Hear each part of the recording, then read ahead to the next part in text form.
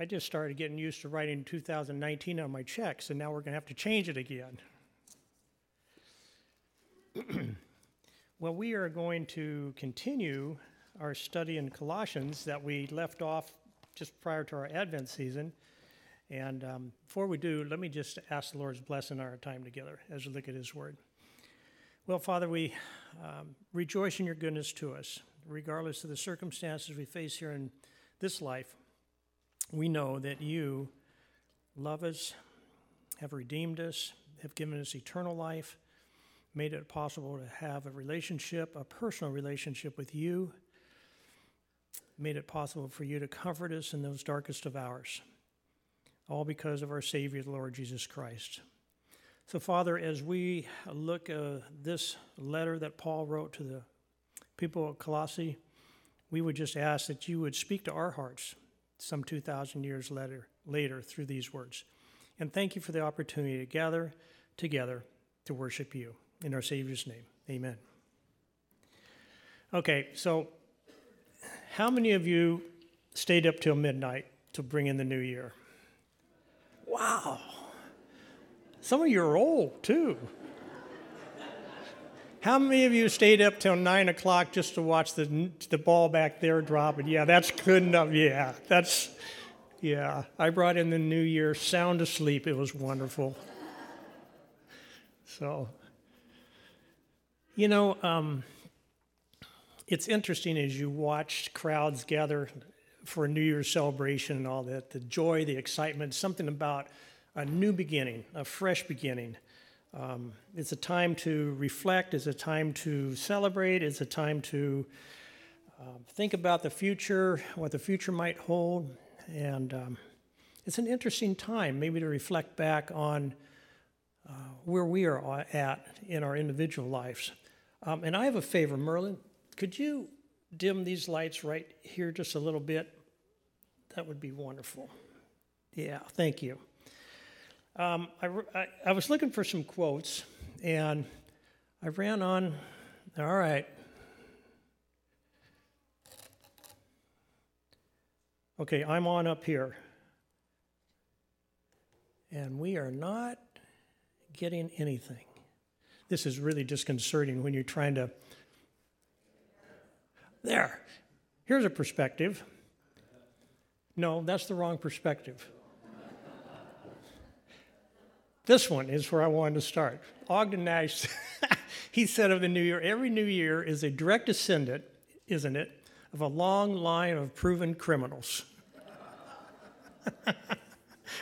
If you look back from the world's perspective on last year, look at the mess it was, and the year before that, and the year before that, and the year, it's just all the way back. But hold that thought.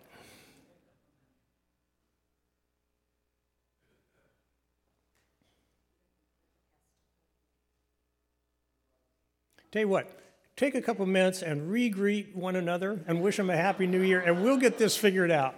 Hang on.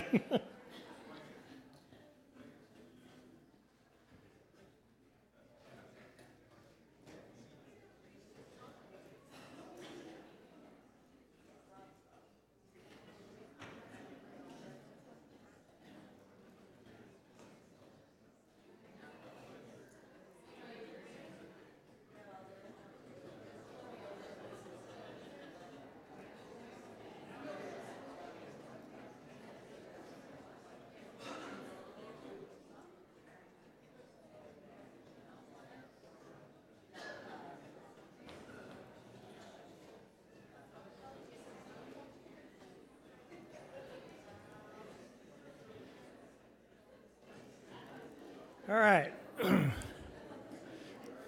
Here's another perspective. That last perspective was kind of from the world's perspective, from Ogden Nash.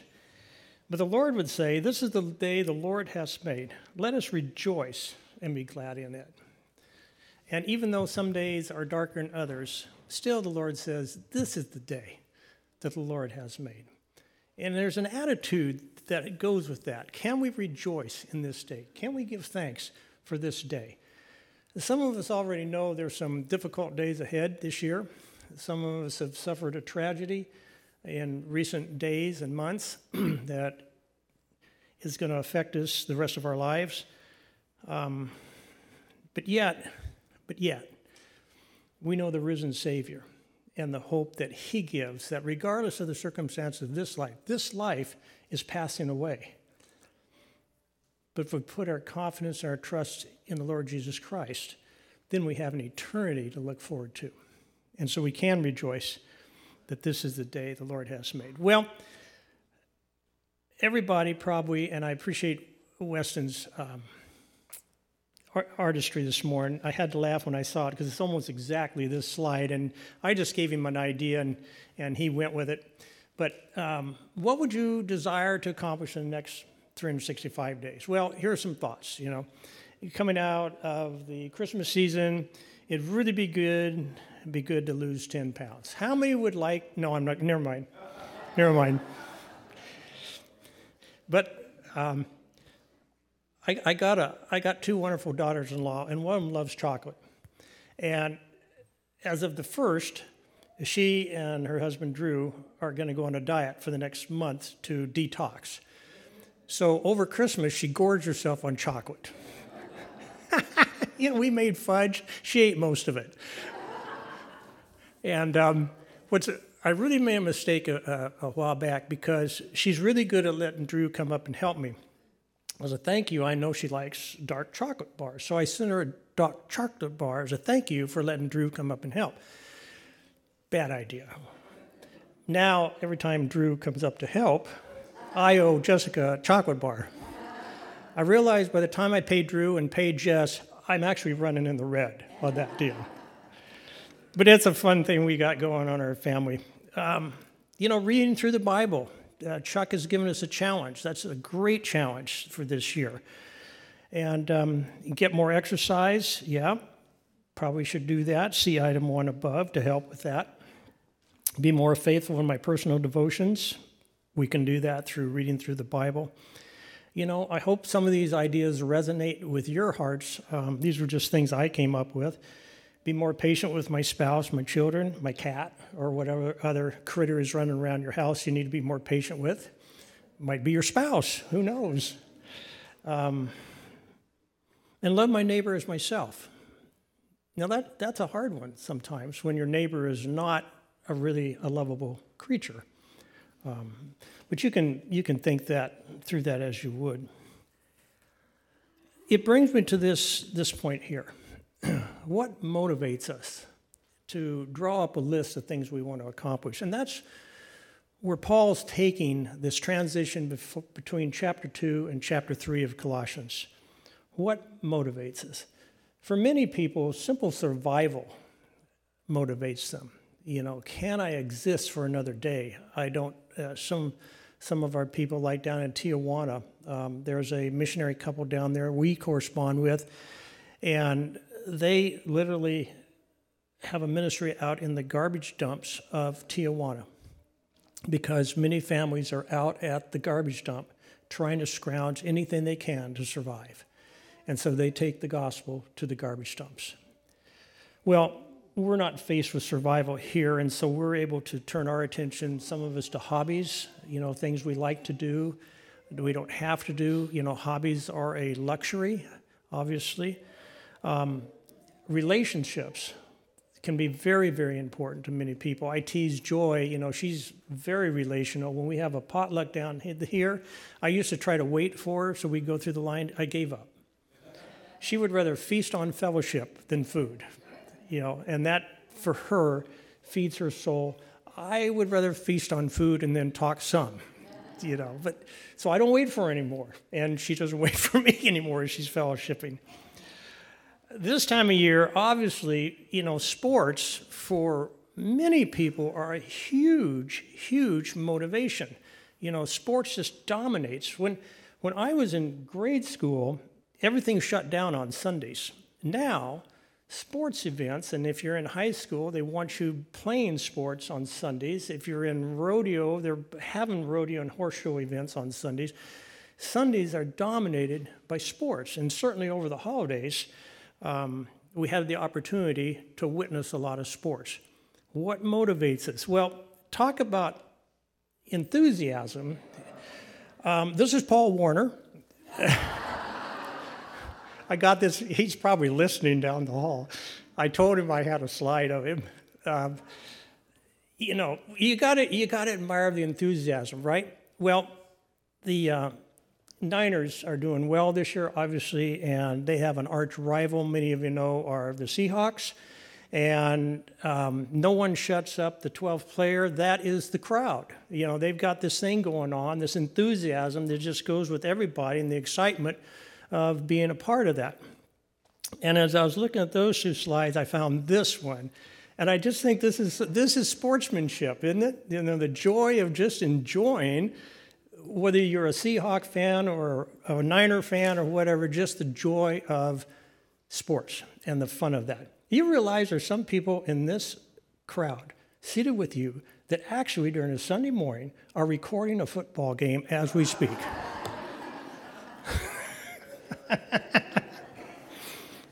It's okay, Dave. It's okay. Well, why do I bring all this kind of stuff up? Is because I want us to capture a concept that the things we think about, things that motivate us to bring out the enthusiasm within us, are part of our soul and what makes us up. If you remember this guy, Epaphras, obviously the face I put with the name. You remember his enthusiasm when we started Colossians? It is because of his enthusiasm and his love for the Lord and his enthusiasm and his love for people that he traveled 1,100 miles to ask Paul some questions because he didn't quite know how to work out the gospel with a church body that he'd planted made up of Jews and Gentiles and barbarians and all kinds of people that were in Colossae. How do I do this? And out of his love for those people and his love for the Word of God and our Savior and wanting to share that right, he made a trip all the way to Rome to ask Paul some questions. And out of those questions, Paul wrote the book of Colossians. And we have it down to this day. To me, he is a man to be admired. Because how many of us would be willing to take on a walking and a seafaring journey of 1,100 miles out of love for other people? Are we willing to do that? Can we do that? And that's part of the concept of understanding that what motivates us moves us. So Paul, as we face this new year, is going to give us a reason for motivation that's different than the world does. And I'm going to skip that slide. Paul's suggestion right here is this, beginning at chapter 3. If then you have been raised up with Christ, there's a motivation. What he means there is if you know the Lord Jesus Christ as your personal Savior, and you realize that he went to the cross to die for your sin, and that you have accepted that the way of salvation is by believing on the Lord Jesus Christ, that you will be saved. If you are in Christ, recognize that he bought your life with a price, his very blood. He shed his blood for you and for me. He bought us with a price, his life. If you've been raised up, then keep seeking the things above where Christ is seated at the right hand of God. Now that is an action. The motivation leads to an action. And we're going to unpack that in the next 3 weeks about what does it mean to seek the things above, even though we are living in this world right now. How does that shake out? What does it mean? Set your mind on the things above, not on the things of the earth. Does that mean we can't enjoy football or other sports or other activities? No, he's not saying that. It's a matter of perspective that we'll look at. And then here's the rest of the motivation right here. For you have died and your life is hidden in Christ, in God. Okay? And somehow as believers, that needs to just permeate deep down within our spirit, in our consciousness, into our very souls, that we are a new creation in Christ. Behold, old things have passed away. Behold, everything has become new. A new perspective, a new outlook on life. That I have been called, and you have been called, to proclaim Jesus Christ, the Savior of the world, to the world. We are called to be ambassadors for the Lord. He doesn't just choose anybody to be an ambassador. You know, when we send an ambassador overseas to represent the United States, you just don't pick somebody off the street. You pick somebody that you know will represent you well. When I hire young men and young women to work for WRM, our business, we know that when they're out there, they are representing who we are as a business. And so we choose very, very carefully to do that. And God has chosen us to represent him. And that was what becomes so important as Paul transitions into chapter 3. What does that look like in our lives? And Derek touched on it last week when he was talking about the privilege we have as men to act out our role, and the privilege we have as you ladies to act out your role, not as the world would have you do it, but as an ambassador and a testimony of who God is.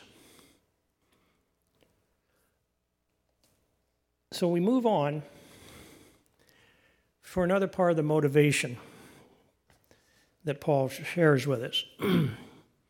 When you were dead in your transgressions, and remember I've talked about being dead in our sins in the past, and I've used the example of a dead horse skull. And if you think about a dead horse skull, a skull just laying there, that is really dead. And the concept that something dead is going to become alive and somehow do something enough to merit salvation is ludicrous, isn't it? But when he says this to us, when you were in that condition, in your transgressions and your uncircumcision of your flesh, he made you alive together with him, having forgiven us all of our transgressions. So don't let anything in the world convict you that God is holding you guilty for something that has happened in the past.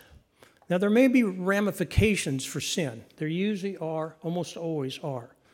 But God is not holding that against you. Never believe in your heart, because of the difficulties you're facing and the challenges you face, that God somehow has got his mean little thumb over you and is squishing you down because of some sin you've committed in the past. You know what? If that were true, we would all be in that condition. But God has raised us up and sees us as holy before him because of the sacrifice of Jesus Christ. So don't go there in your heart. When you were dead, he raised us up and has forgiven us all of our transgression. He has cast our sin, the scripture says, as far as the east is from the west and as far as the deepest part of the sea. And he will remember it no more. No more. Hallelujah. I don't know about you, but I am so thankful that he remembers my sin no more. And that's a motivation.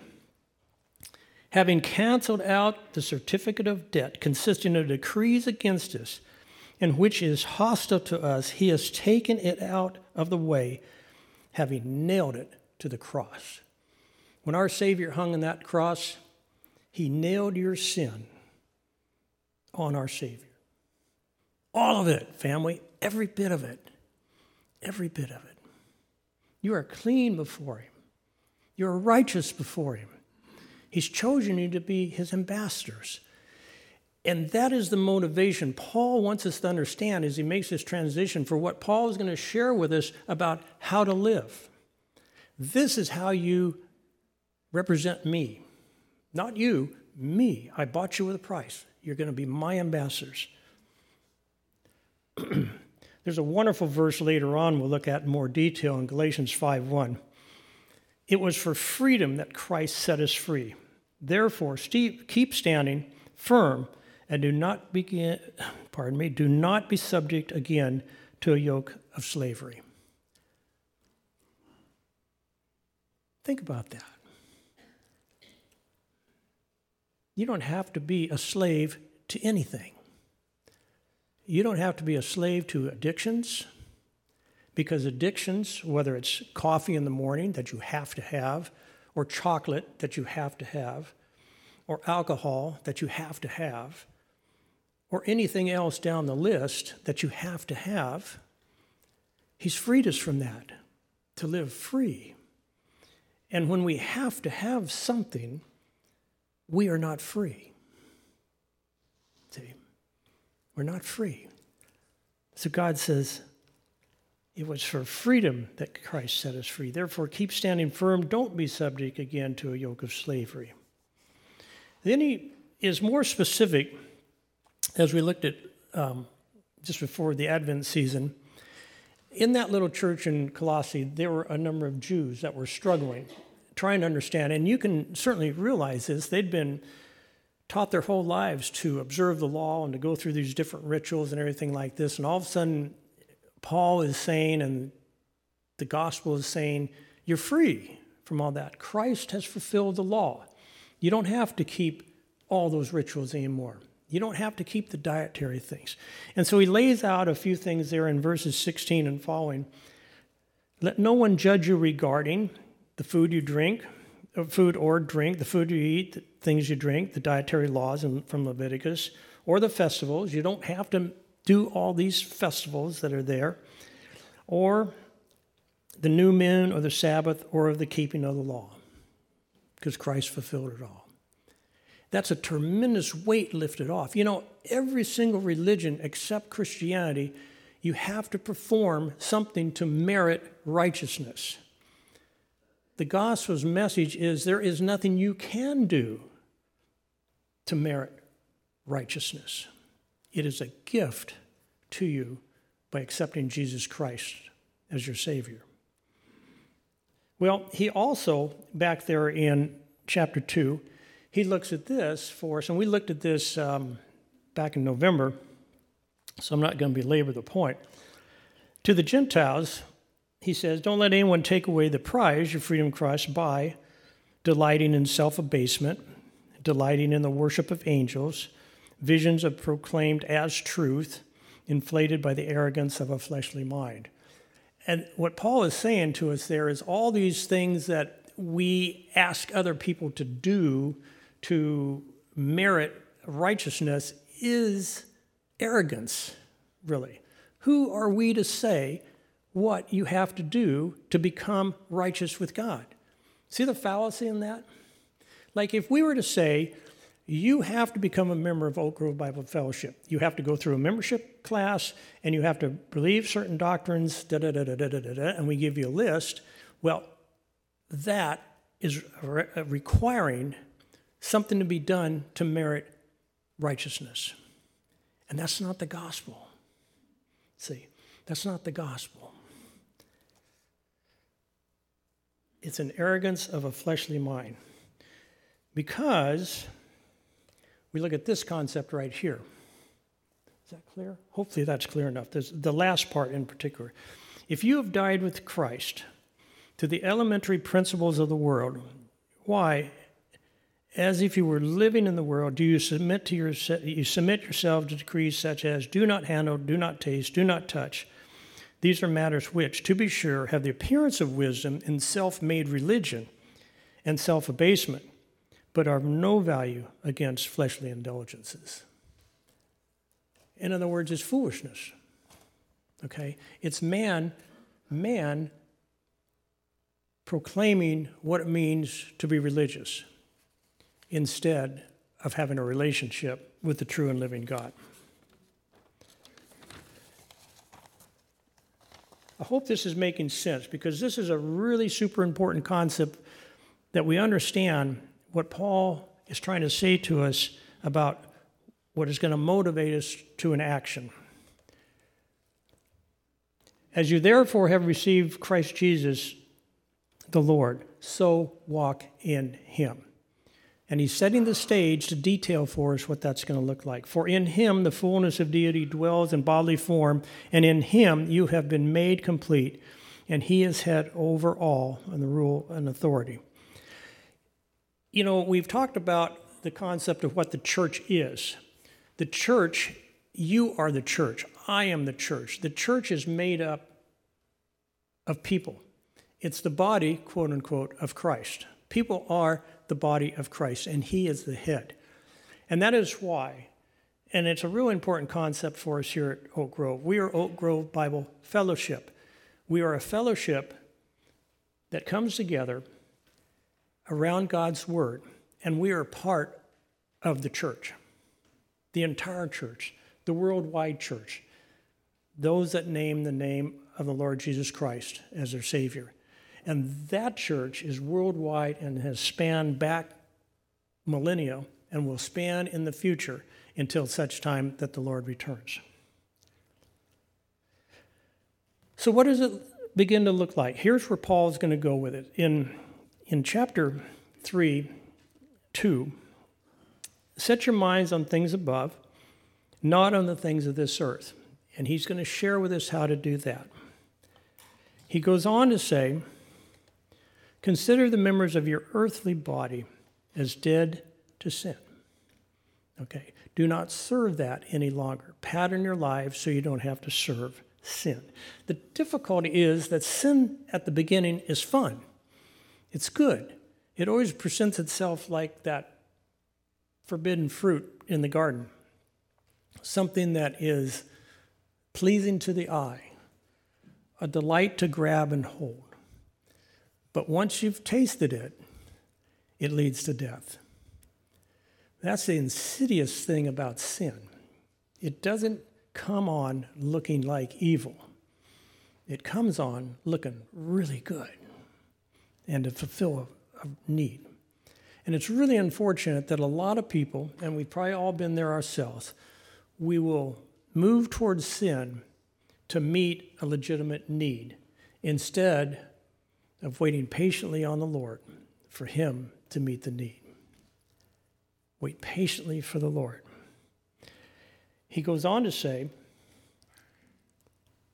put on the new self, who is being renewed to a true knowledge according to the image of the one who created him.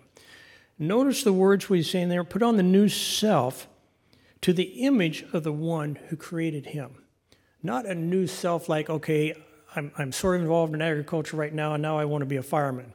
That's a new image. And he's not saying that. He's saying in the image of the one that created you. Because remember, again, he's called us to be an ambassador. And the concept being he wants others to look at your life and my life and see him. Not necessarily Steve or Ron or anybody else, but to see him. To see him in everything we do, in everything we say, in every way we present our lives. Part of what he's saying, and this is really a big one in those days and semi-reflected still today, a renewal in which there is no distinction between the Greek and the Jew, the circumcised, the uncircumcised, the barbarian, the Scythian, the slave, the free man, but Christ is in all and in all. Well, in the South, 25, 30, 40, 50 years ago, we had our civil rights movement because of prejudices. Okay.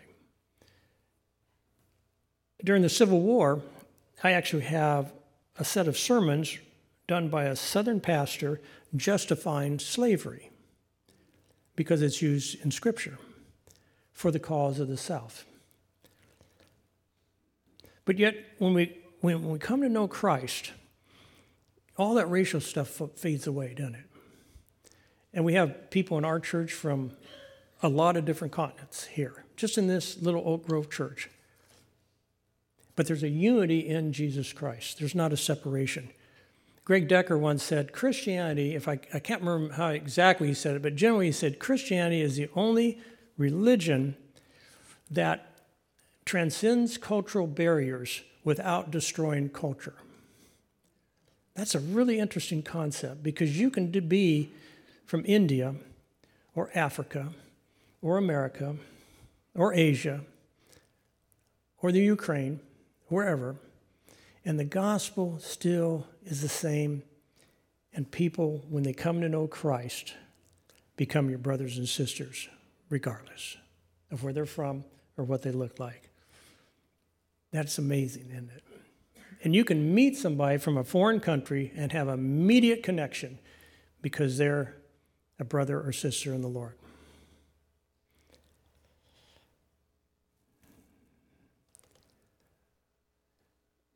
Where this is going, and what Paul really wants us to say, for us to understand, don't play church,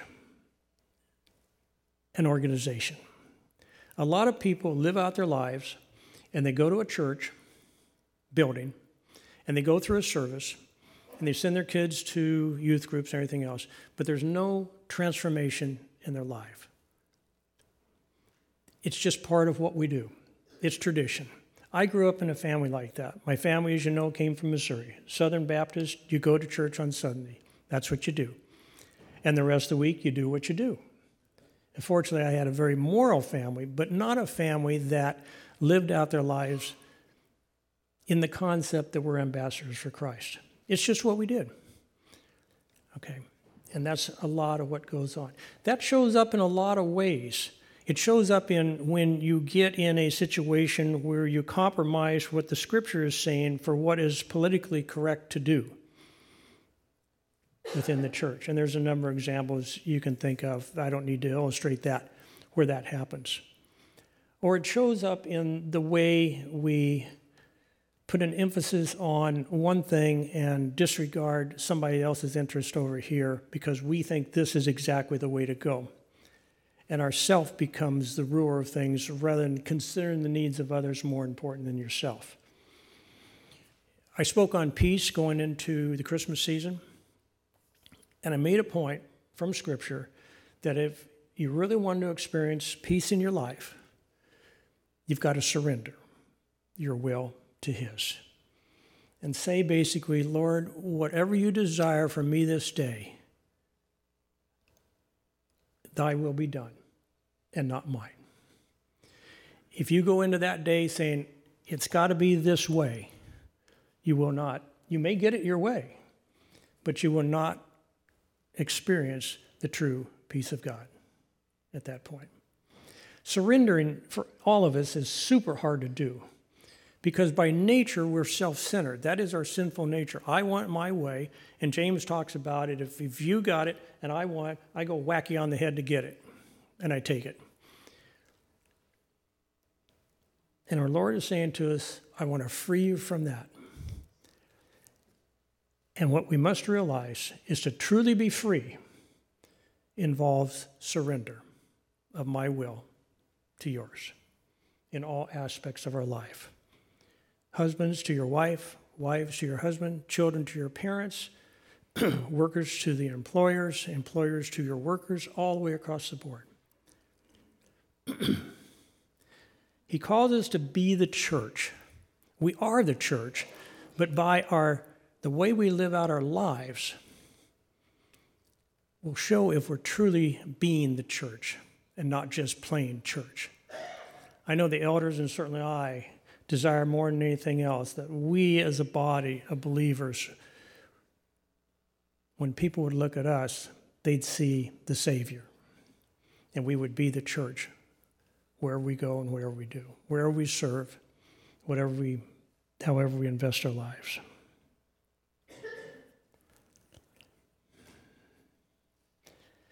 I've got another slide, but I'm going to leave it there until next week with this final thought. I think as we start this new year, it's wise for all of us, certainly myself included, to examine my heart and ask the question, Lord, what motivates me?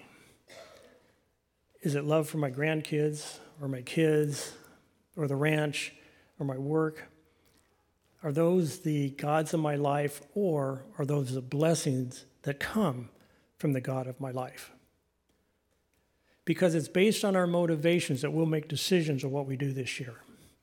If our motivation is to serve Christ and to know Him better and to exemplify Him and to be the ambassador that He's called us to be, then we'll make it a priority to be in God's Word, whether we go through the year-long reading or not, however it works for you, if you're in God's Word because you want to know the Savior better, to have a relationship with Him, and to meet that calling, to be His ambassador, and to proclaim to a dying world. You realize we have the privilege of proclaiming to a dying world the Lord Jesus Christ, the creator and sustainer of the universe and the Savior of mankind. That is our calling, family. Are you motivated to do it? Let's pray. Father, thank you for Paul's challenge to us. And Father, as we look ahead, may we just examine our hearts before you in honesty. And if we may need to make a course correction, may we do it in the sincerity of the depths of our soul, because we want to serve the one that holds our life in his hand for all eternity. Thank you for this time, and bless us as we sing, as Dan leads us, that we sing our love and our praises to you. In our Savior's name we pray. Amen. All right, Dan.